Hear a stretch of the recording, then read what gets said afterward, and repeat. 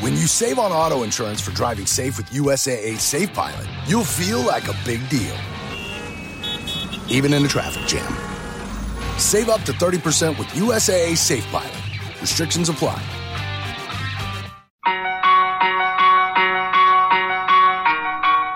Welcome to a special episode of the Prince Kai Fan Pod, a Marissa Meyer Book Club podcast. Today's topical episode is brought to you by the Prince Kai Fan Pod Patreon members. Thank you.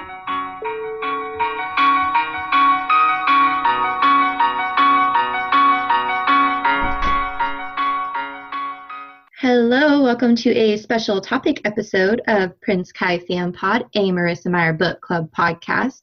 Today I have a lovely guest. This is Bethany speaking. And do you want to introduce yourself, my lovely guest? Yeah, my name is Amanda Elligan, and I host the podcast Adapted for Your Viewing with my brother. And we talk about books and the movies that are adapted from them and have a lot of fun. And we are big fans of Marissa Meyer, so I'm super excited to be here. Yay, me too.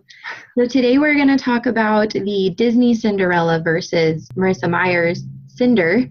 You said you're a big fan of Marissa Meyer. Do you remember the first time you read one of her books and what your experience with her was? Yeah, I kind of picked her up by accident. I was, years and years ago, I was working as a nanny and driving all over Chicago. And so I needed a ton of audiobooks, and I picked up a bunch from the library, and Cinder was one of them. And I probably picked up maybe 6. And I returned the other 5 and got the rest of Marissa Meyer's books so I could binge them. That's awesome. So fun, yeah. And the audiobooks are done by a voice actress named Rebecca Soler, and I think they're wonderful. Yeah, she does a great job. Yeah, not all audiobooks are created equally, so no. It's nice when they're done well. Yeah. You said you like Marissa Meyer. What do you like most about Cinder? I thought the setting was super interesting. I'm a huge sucker for fairy tale retellings to begin with. Me too. Yeah. I could recommend so many. Oh, good. I feel like I may have read most of them, but have you read Alex Flynn? I haven't, actually. You should write that one down. Her. Okay. Yeah.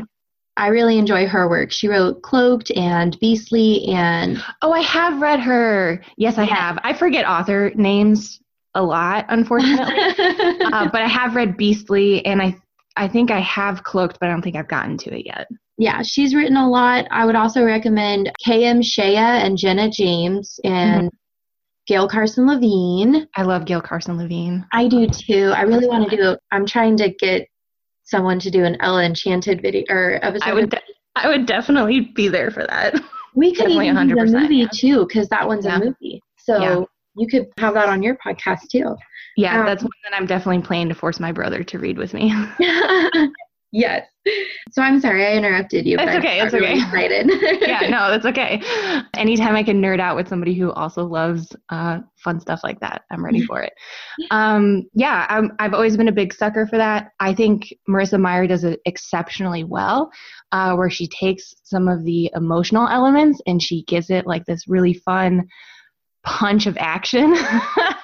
So everything like emotionally that I love from Cinderella is there, but then it's set in this amazing, fun, interesting setting with really interesting characters and really inventive ways of putting those elements together. And I was just a huge fan from the beginning. Chapter 1 got me hooked. Right? I think one of the greatest things is that she has a skill for, in combining the whimsical and the humor with the serious and the drama and making it so that both of those elements are enjoyable and cohesive. And I think a lot of authors struggle when they try to accomplish that. Like if it's a serious book, they try to toss in a little bit of humor and it always feels disoriented and, it's not very organic. But I think that she as a writer does a really good job. And I say that about all her books, not just Cinder, because even the graphic novels that she wrote had a lot of good drama and good emotion and good humor as well. Yeah. I also think she does a good job of doing action, which I feel like is very difficult to do. But her stuff is action-packed, but you never lose where the people are in the scene. Like you never have no idea what's happening. Like things just aren't flying all over the place. You always know exactly what's happening and what the stakes are. And I think that's very difficult to do, and she does a good job. I agree. And I think one of the greatest things about that is, like you said, you always know where all the people are. Yeah. You don't get caught up in, wait, who was the she was referring to? Or have you ever read Twilight? Yes. Yes. Okay, so one of the things I always say is a horrible example of action scenes being described well is from the first Twilight, when she's trying to describe Edward saving Bella from the van. Yes. I feel like I had to read that multiple times to understand what was happening, which is never a good sign. I agree. And I honestly don't think I ever grasped fully exactly what she was trying to say. Yeah. Yeah. And not that those books are bad. I think those books get a bad rep. I think they're better than people make them out to be.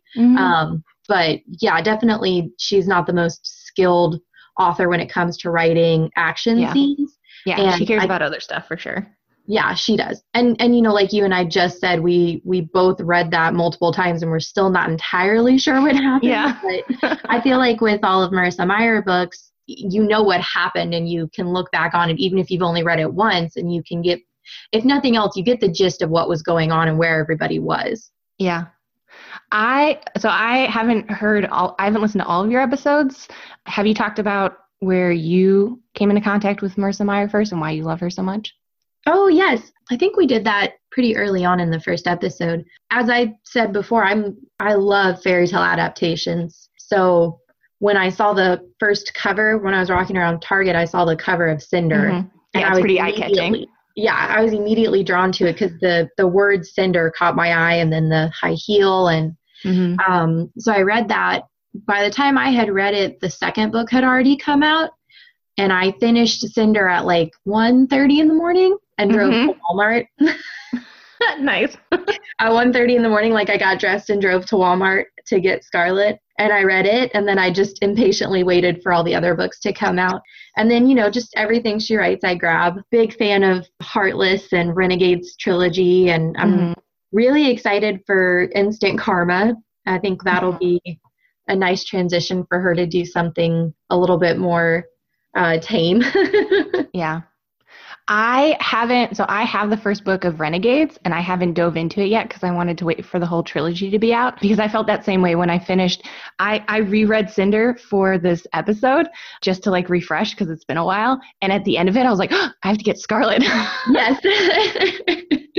It's one of those, we've talked about it before on our podcast, but it's one of the few, and Renegades and Heartless are like this too. It's one of the few books that's great for a reread. Yeah, it was really fun to reread. Yeah, a lot of books I think are wonderful even just once or twice through, but you're not drawn to rereading them consistently. You know, like I've read Harry Potter a bajillion times, but I've probably only read Twilight 2 or 3 times. And I think one of the greatest things, we call it Easter eggs in our podcast, but I think one of the greatest things that makes her books so much fun to reread is that, you know, on the second, third time, fourth time, and so forth, you notice all these little clues and foreshadowing moments that you definitely didn't notice the first time around. Yeah, she plants things very well early in the books that pay off very satisfyingly at the end.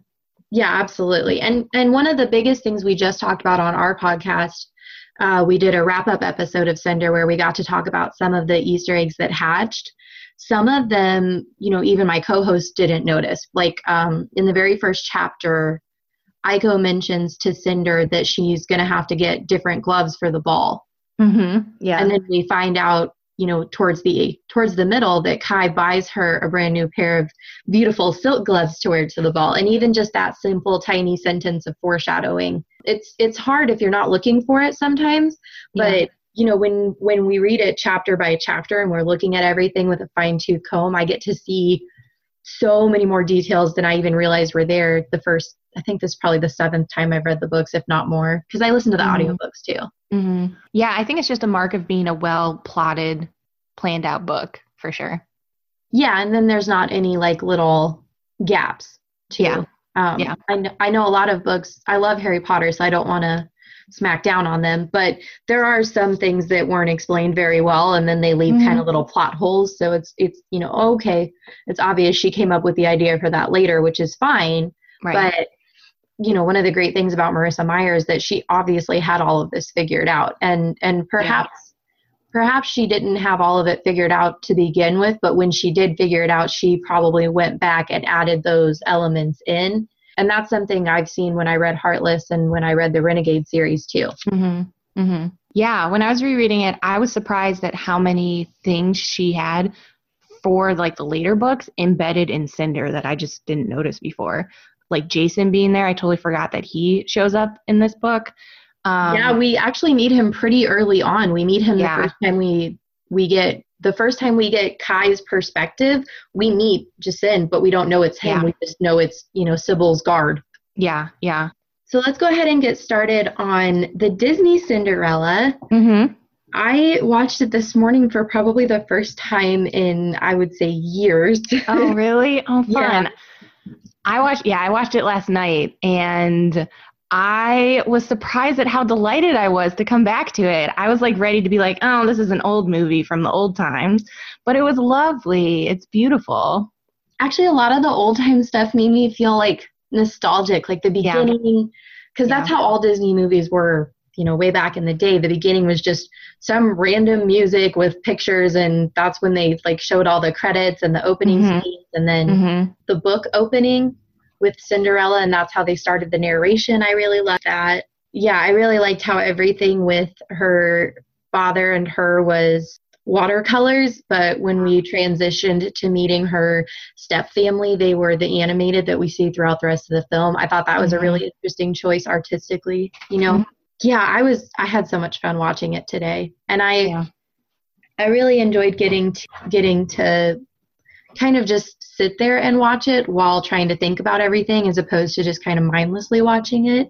I thought that made it more fun. Yeah, I thought the animation is really incredible, which I kind of forget that, like, how beautiful hand-drawn animation is, but it was gorgeous rewatching it. And like you said, like the backgrounds are all so beautiful, like the watercolors in the beginning, and then just even throughout the rest of the film, every background is gorgeous and lush and beautiful. Like I'd want it framed on my wall. It's so pretty. Yeah, and I think something that I noticed too is that there's kind of like a color palette theme that you can notice when you're watching it. And I definitely would not have picked up on that, when I was younger. And there's quite a few things I noticed this time that I didn't realize. Like, for some reason, when I was younger, I always thought she was feeding everyone cheese. Me too. I definitely thought it was cheese. Isn't that funny? And it's corn kernels. It's corn. I was watching it today and I was like, oh, it's probably corn. Yeah. But as a child, I always thought it was little tiny chunks of cheese. And I remember thinking like, oh, that's cool. They get cheese every day. Like, that's a lot of cheese. And she just has it like in her apron. But she's feeding all the animals. Yes. But I have a really big TV now. And that helps. Quite a bit better visual quality. And I was looking at it and I was like, oh, that's definitely the shape and stem of corn kernels. Yeah, it's just corn. Yeah, which makes a little bit more sense. Yeah, I don't know why as a child I never made that connection, but I guess in your 30s there's always room to learn. I think maybe because the mice are taking them and you're just like, well, mice eat cheese and it's orange, so obviously. I totally had the exact same thought, and I remember rewatching it as a grown adult and being like, wait a second. I'm glad that I'm not the only one who had that mistake in their head. Because I definitely spent the first 30 years of my life thinking she was feeding cheese to a bunch of chickens. That's pretty good. Yeah, I was surprised at how much I thought for sure walking into it that I would maybe get bored during the music and maybe fast forward during some of like the mouse hijinks. And all of it was entertaining to me. I feel like the mice are still kind of goofy. I chuckled a couple of times at some of the things they were doing. And the music is really beautiful, and it's not as long as for some reason I thought it would be. It's only like a few bars and then it moves the story on, but I thought it was really beautiful. I really liked the music during those action scenes with the mice and Lucifer and things like that, because I thought it was so much fun. And it reminded me of like old Tom and Jerry cartoons. Yes, definitely. Yeah. Yeah, where there's no dialogue at all. It's just action and music and stuff. And I thought that was really great. I also really loved how there were really only two types of music in the whole movie. There was that, and then everything else was kind of like a lullaby almost. Yeah. Very soothing tones and voices. Yes. And I really enjoyed that. Yeah, it was either silly tubas or something you'd fall asleep to. Yeah, it's one of the two. I also felt really connected to Cinderella in the beginning when she's like yelling at the clock. Yeah. I was like, this is such a mood. Yeah, she's like teasing her bird friends and yelling at the clock, and I connected with her immediately too. Identified with her immediately. Did you notice, because I definitely never noticed this as a child, but when the birds are like whistling in the beginning, they're basically saying the syllables of Cinderella. Yeah, and they're saying wake up, which I thought was very cute. Yes, and it's all just whistles. Yeah. But I definitely watching it and listening to it today, I was like, okay, I know they're just whistling, but I definitely know what they're saying. Yeah, it was just super funny, but effective at the same time. Yeah. I'm a big animal lover, especially of dogs and cats and, things like that. Mm-hmm. Did you get like genuinely frustrated when Lucifer got Bruno in trouble? Because I did. I did, but it also made me laugh. I was laughing, and then I was like, that's so not fair. Look how sad Bruno is. And he already got in trouble for having a dream. And like, he didn't get a bowl of milk for breakfast. Like, true. He does get his hero's moment at the end. So I felt that it was justified. Yeah. I love Bruno. Bruno's such a good character. Yeah, I thought Bruno was a great character. And Lucifer really is a good character too. He's very he's very sentient for a cat that doesn't speak. Mm-hmm. But yeah, he has a lot of personality. Yeah, I genuinely laughed out loud when he's on this staircase trying to get the cup. Yes. And he picks his feet up with his tail so so she doesn't see him on the banister. I genuinely started laughing. I thought that was so adorable. There's the shot from the other side, and it's like the vase, and then you see his tail. Yes. It's good funny goofs. I also laugh every time he had the door slammed on his nose for some reason. He was trying to get in there. Yes. That was really, really funny. Yeah. I also found so much of this to be, I think perhaps I didn't have it in a nostalgic lens or something, but watching this today, it was like every memory of being a kid and eating popcorn with my sisters on the carpet and watching this came flooding back. And I was like, is 7:30 in the morning too early for popcorn? Yeah. But I think one of the greatest things I noticed about it today was how easy it is to relate to Cinderella and dislike everyone in her family. Yeah. I think nowadays they would give the villains like some small redeeming qualities so that you connect to them just a little bit, but we definitely don't get that here. Yeah, no, not at all. But I kind of love that at the same time. Like, I love how unabashedly terrible like Lady Tremaine is. She was by far like my favorite character to revisit. Just like her, I think she's so well animated and she's so scary and she's so stern. And then we have really funny moments where like she's teaching her daughters to sing and then she's like, patience above all else. And then somebody knocks at the door and she loses it. And I just think that's it's such a funny character moment. And she's just a bossy stepmom. And she's just as evil as like the movie needs her to be. And I think that's so good. Yeah, I thought so too. And I really like how she really only has like one facial expression throughout the whole movie unless she's yelling. Yes. Like her laying in bed being stern with Cinderella is the same facial expression as at the end when she's talking to the Duke.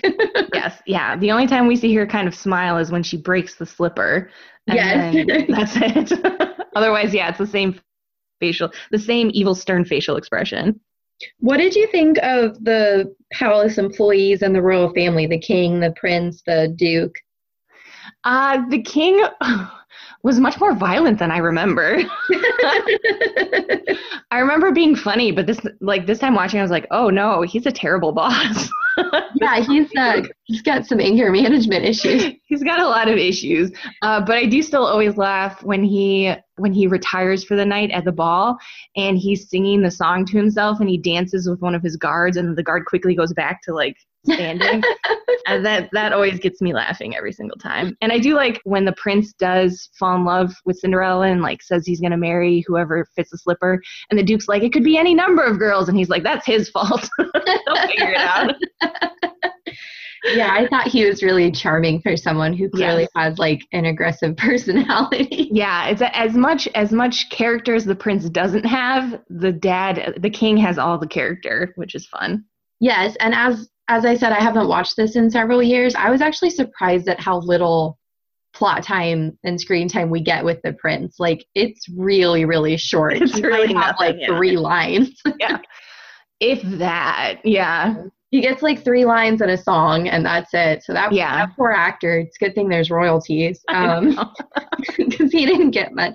I was just surprised because for some reason, perhaps because I just read Cinder and we meet Kai like on page 3, I just didn't realize he had such a small role in the whole movie, but he really does have a small role in the whole movie. Like, he's barely even there. Blink and you miss it. Yeah. I read some movie facts to kind of brush out before coming here. Yeah. And I guess there was like a couple of sequences about the prince that they specifically cut.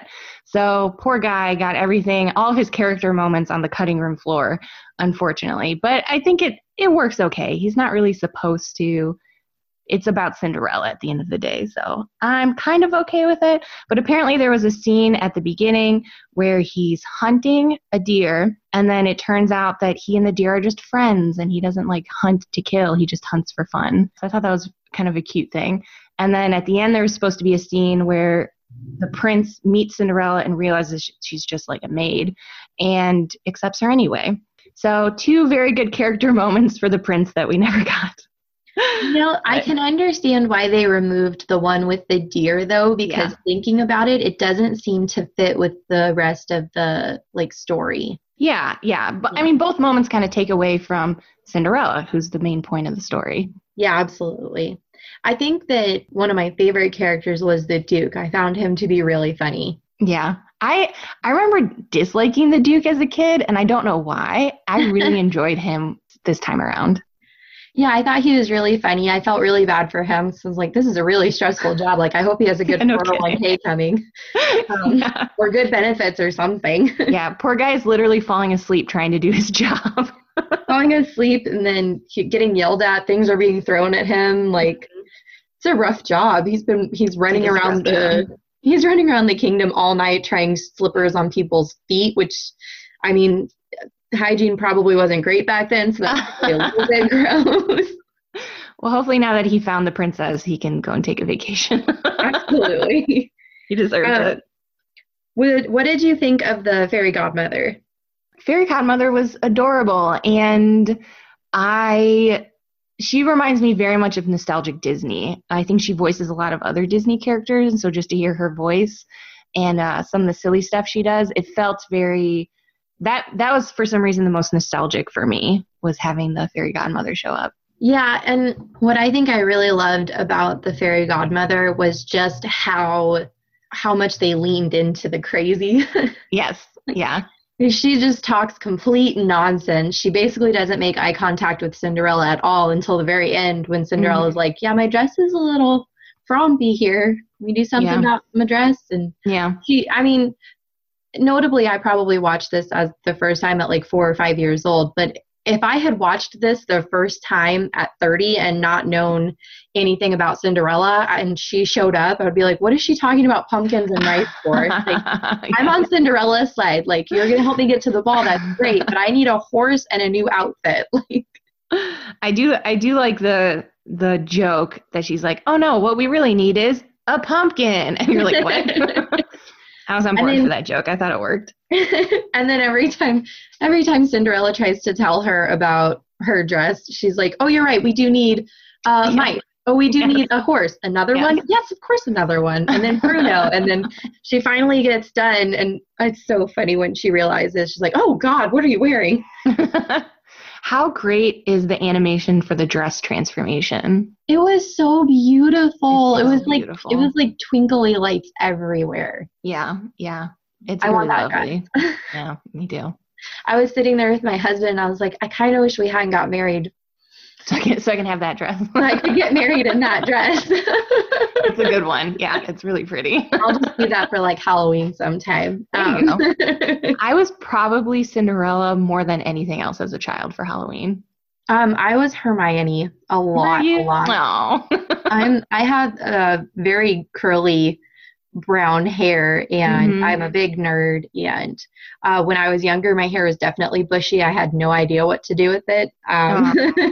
So I definitely went as Hermione well into my 20s. Oh, fun. Yeah. What did you think of the dialogue in the movie? I was surprised at how little there actually was. It was mostly music, I felt like. Yeah, I thought it was definitely pared down, is simple, but I thought it was effective still. It's not like overly flowery.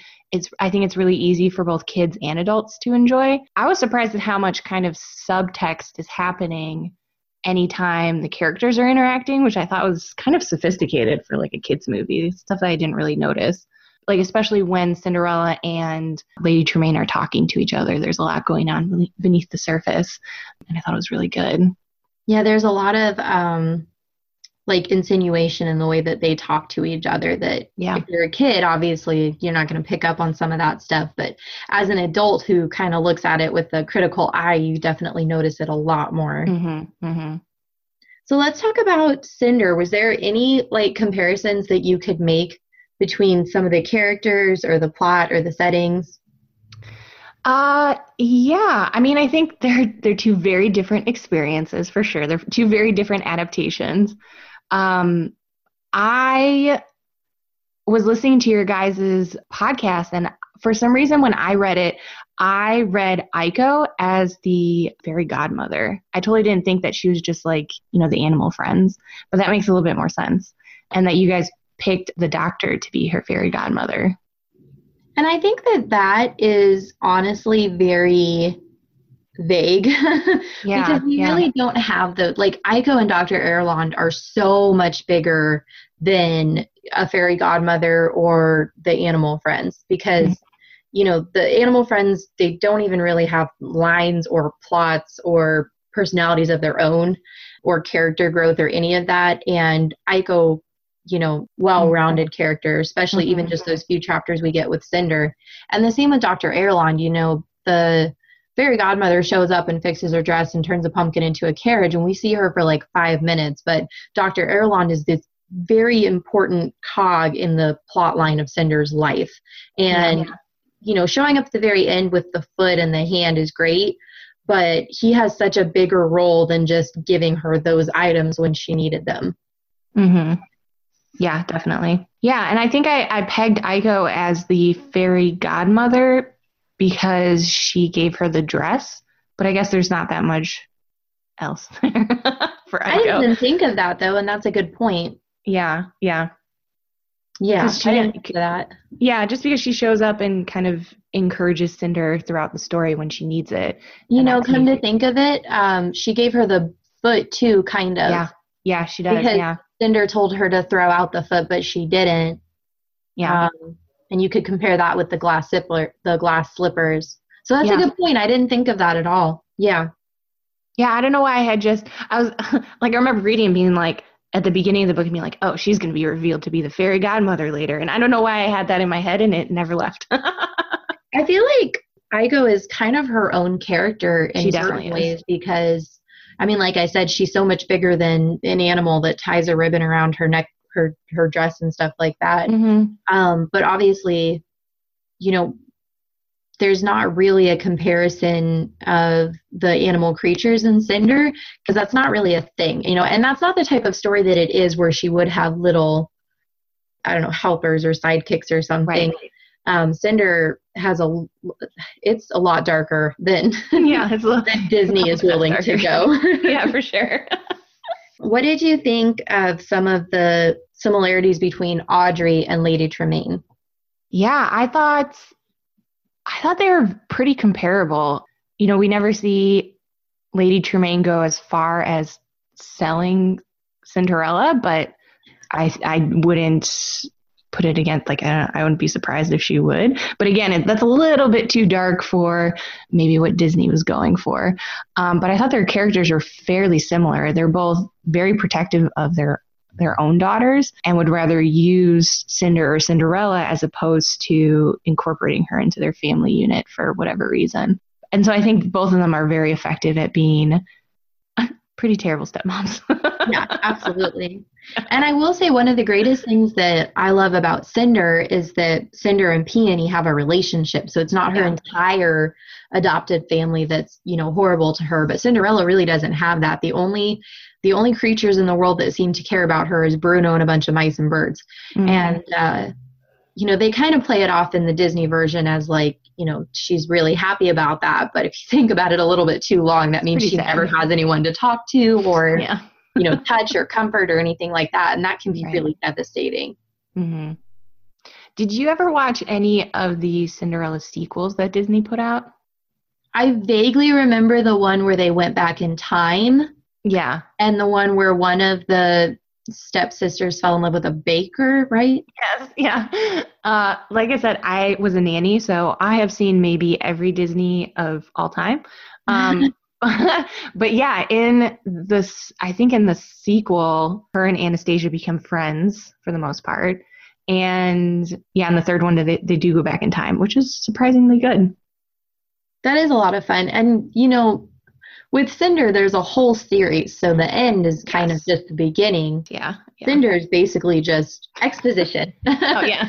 Cinder is basically an exposition for the entire series with, some really fun plots going on. But Cinderella is its own story, and we really don't get to see where her life goes. It's like she tries on the shoe, and then all of a sudden there's music, and, she gets to keep her horse. Right. We get to see that, which is weird.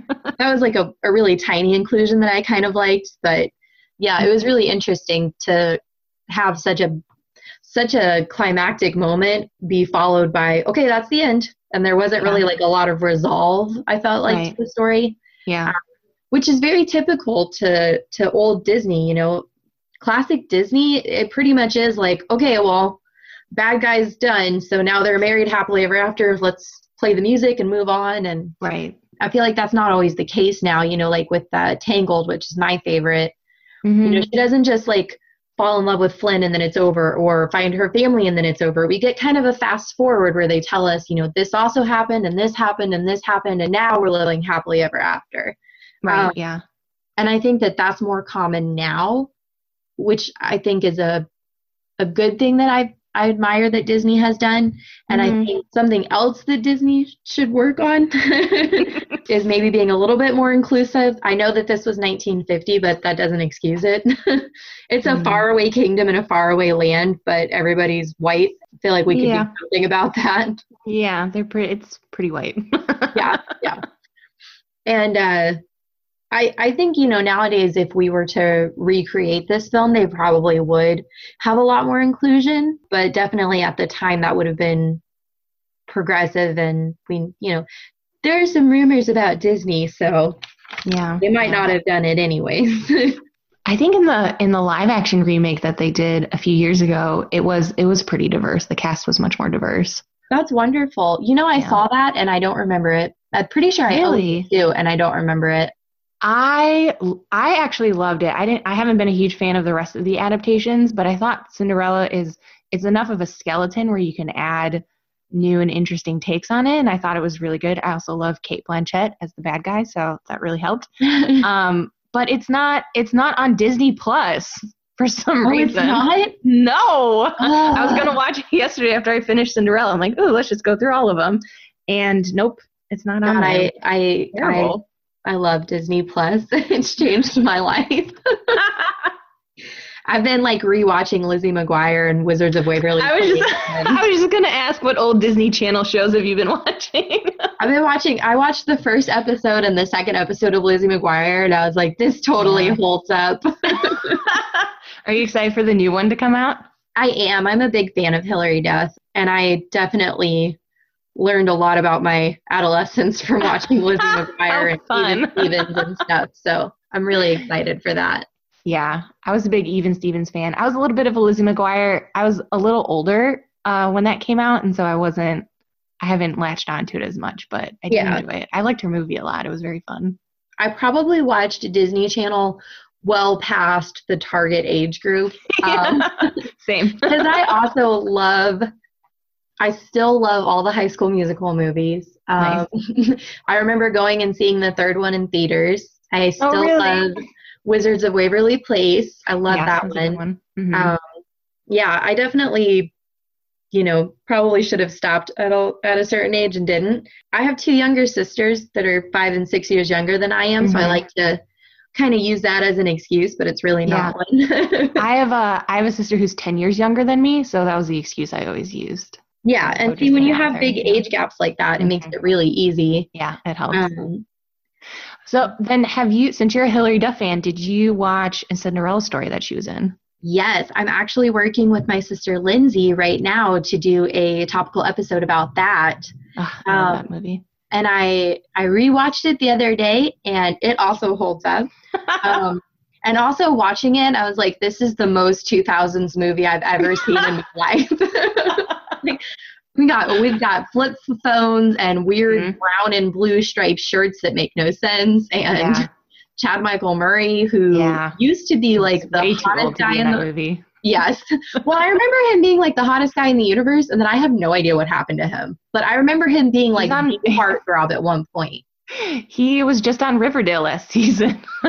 See, I don't watch Riverdale, so that's probably why I missed it. But I do remember him being like one of the biggest heartthrobs, and he kind of, a lot of the actors that I saw in it, I was like, I haven't seen these people in years, but Hilary Duff still has a really successful career. Like, she's been on Younger for 6 seasons now. Yeah. Mm-hmm. I was watching it, and I was like, oh, the kid from Big Bang Theory is in this? Really? Have you seen Big Bang Theory? I have. The actor that plays Howie. He's in there. He's in the Cinderella story. Yeah, he plays the nerd that's constantly hitting on her. Oh, that's so funny. Yeah, I didn't notice it, and I kind of, when I was rewatching it, I paused and I was like, "Yep, that's who that is. Yep." Okay. You're just making me want to watch this movie now. I might go and watch this. It's wonderful. It holds up. I love Jennifer Coolidge too, so that was fun. And Rita King was great. I loved her. Mm-hmm. Yeah, I'm really excited to do an episode on that. So listeners will have to keep posted because that's a great movie to go watch. Did you watch the Selena Gomez one? I did, and I liked that one too. I liked that one a lot. I loved it when it came out. I recently rewatched it. It's kind of goofy, but the dancing is still good. I loved the dancing and all the singing and stuff. I thought that was so much fun. And I'm a big Drew Seeley fan. And despite the fact that he's like insanely old, I think he still plays a 17-year-old really well. I think he pulls it off somehow. Yeah. I agree. I think because he doesn't have as much facial hair as people like, like Chad Michael Murray we were just talking about. Yeah, he has a baby face. Chad Michael Murray definitely looks like a 26-year-old in high school, but I felt like Drew Seeley really pulled it off just fine. Did you ever watch One Tree Hill? I did not, but I know it was big. I didn't, but all my friends did, so I would watch like episodes every once in a while. And even then, when Chad Michael Murray was much, much younger, he still looked like he was way too old to be in high school. Some people just look like that. Yeah. But he's done it. He made his money and he's doing good, I think so.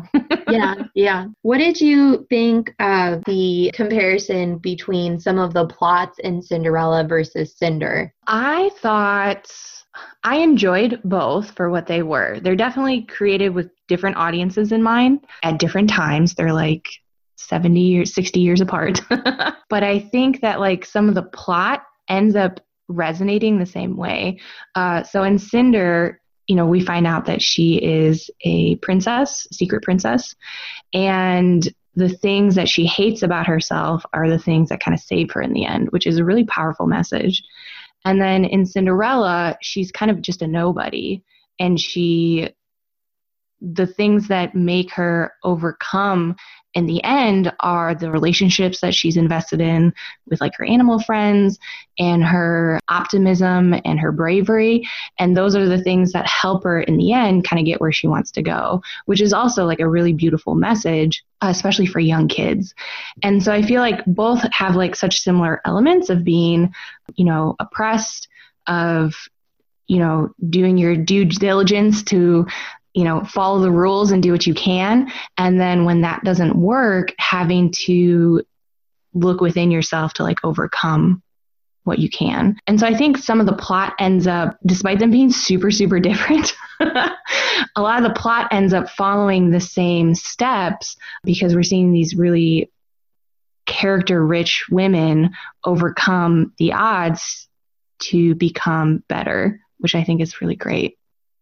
And I think that's really well said, too, because some of the similarities between the two characters, you know, we talk a lot on our podcast about how Cinder is far more vocal and she advocates for herself in a way that the Disney Cinderella does not do. She's very like meek and, you know, she bites her tongue and she kind of, you know, has a kill 'em with kindness toward, you know, outlook on life, and she's very optimistic. And Cinder, that girl's not optimistic in the slightest. No. And she doesn't really have any reason to be. One of the greatest things I think Marissa Meyer did when she was creating the character of Cinder is that she really changed those aspects of her character, where Cinderella would have, you know, bit her tongue and said, yes, stepmother, and things like that.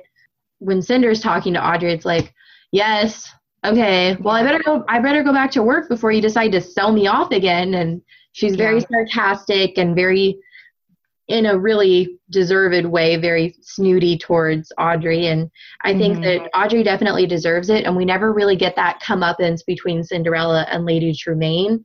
You know, Cinderella just kind of is like, ha, I get to marry the prince, bye. And we don't really see any backlash for the three evil people in her life.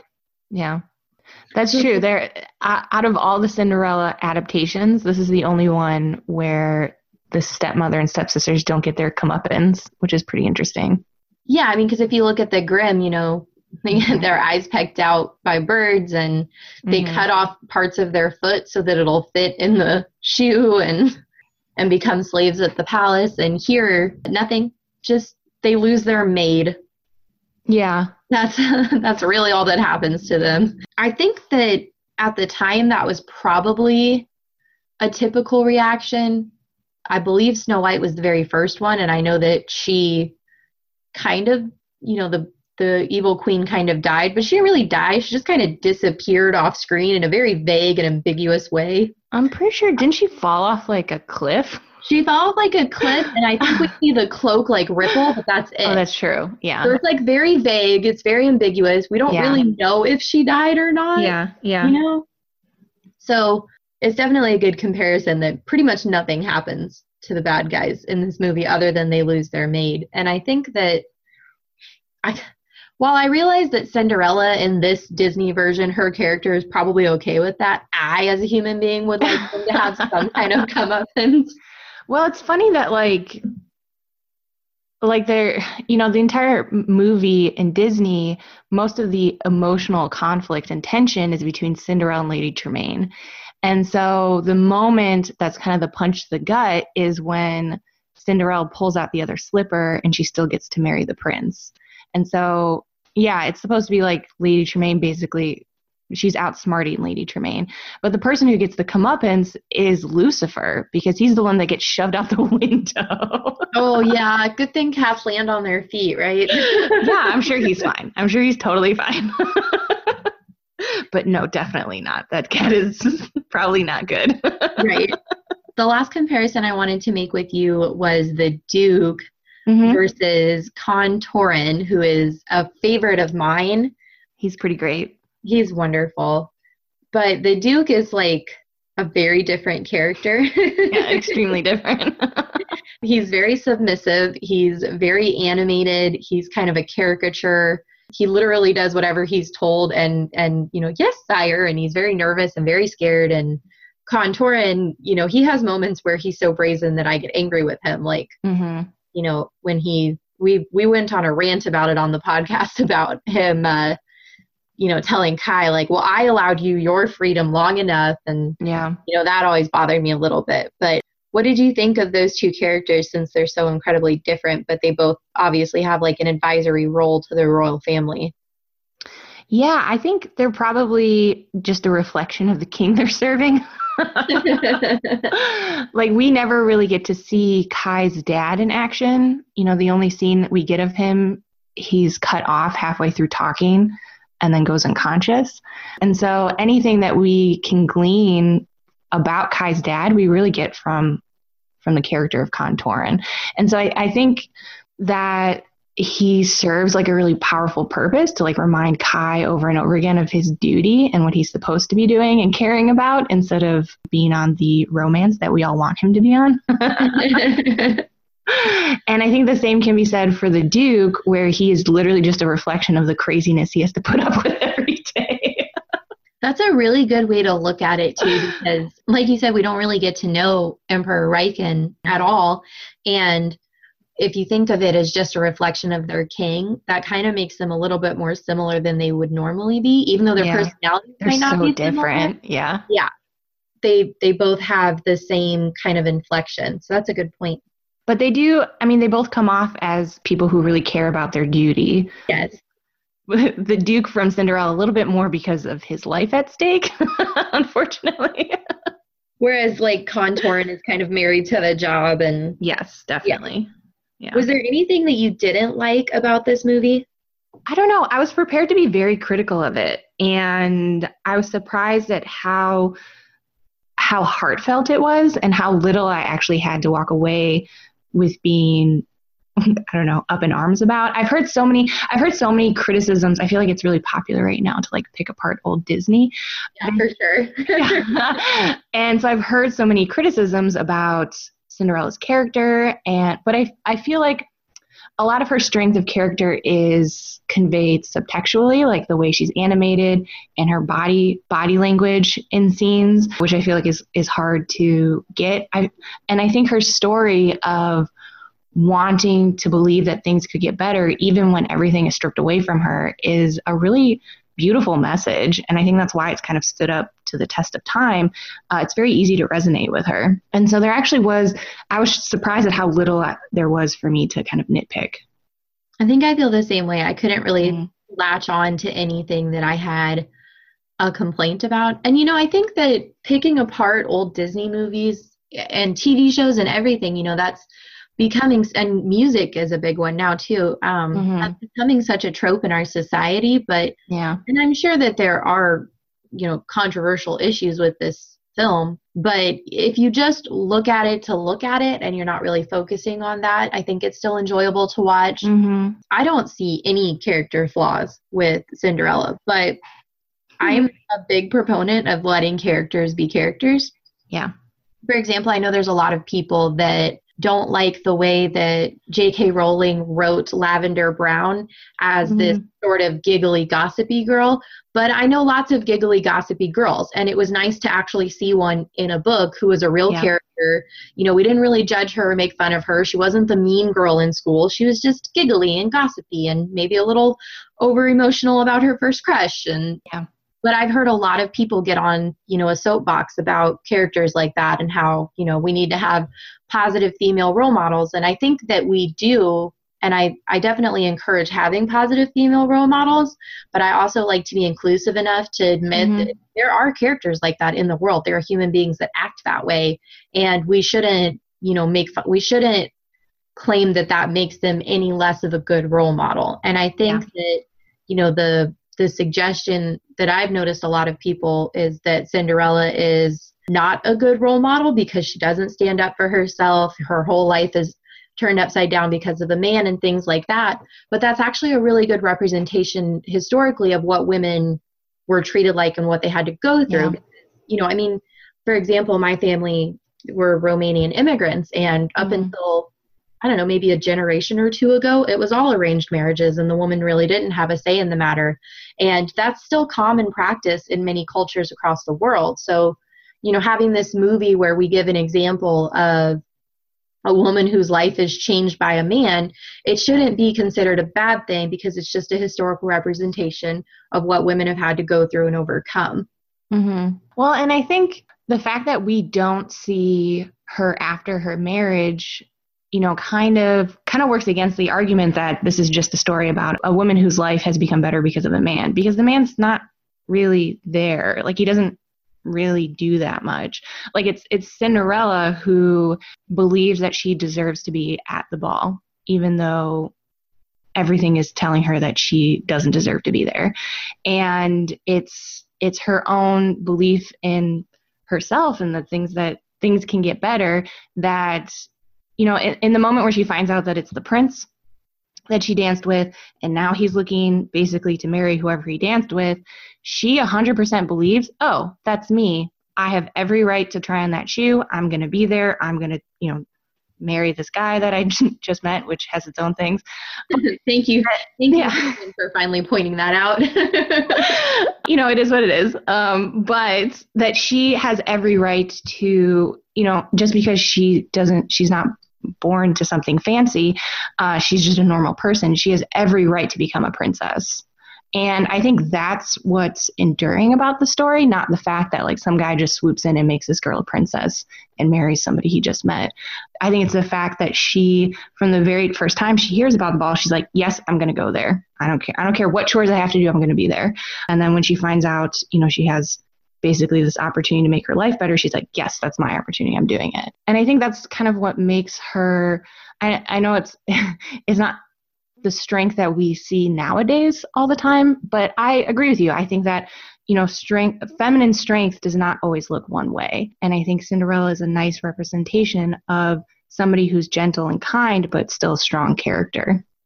I think too, like being the way that she behaves towards a step family that is so incredibly cruel to her, that is an example of strength. Yeah. Because, you know, obviously plenty of people, myself included, want to smart off in situations like that. We just talked about how Cinder is very good at advocating for herself when she feels like she needs to, whereas Cinderella never does that.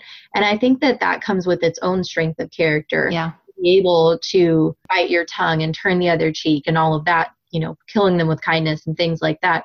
It's not always easy to bite your tongue and say, you know, yes, ma'am, and kind of walk away. And I think that having the ability to do that in and of itself is a good aspect. That I think that is an aspect that makes her a good role model. And I think it also goes back to what you said, where it's not really about the prince. It's about Cinderella. It's about her character and her story and what happens to her in her life from the beginning and the transition and the end. I also think it's a strength of character not to internalize the things that are being said about you. And I think that's the biggest difference between our Disney Cinderella and Cinder, is that Cinder's whole struggle throughout the book is how she's internalizing what people say and believe about her being less than human because she's a cyborg. And then on top of that, finding out that she's lunar, so she's even more of like a weirdo.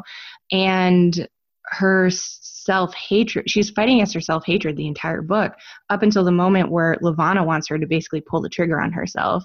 And the things that made her hate herself in the beginning of the book are the things that save her in the end. And I think that's super cool. Whereas like Cinderella never internalizes the things that are being said about her.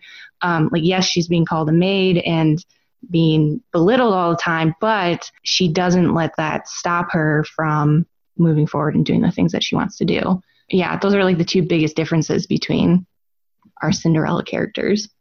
I think so too. And I think that they're both good role models for all of those reasons, because I don't think that a good role model has to be perfect or, you know, have to meet all of these qualities or all of those qualities. I think that even just one or two aspects that you can relate to or that can inspire you is all it takes to make a good role model.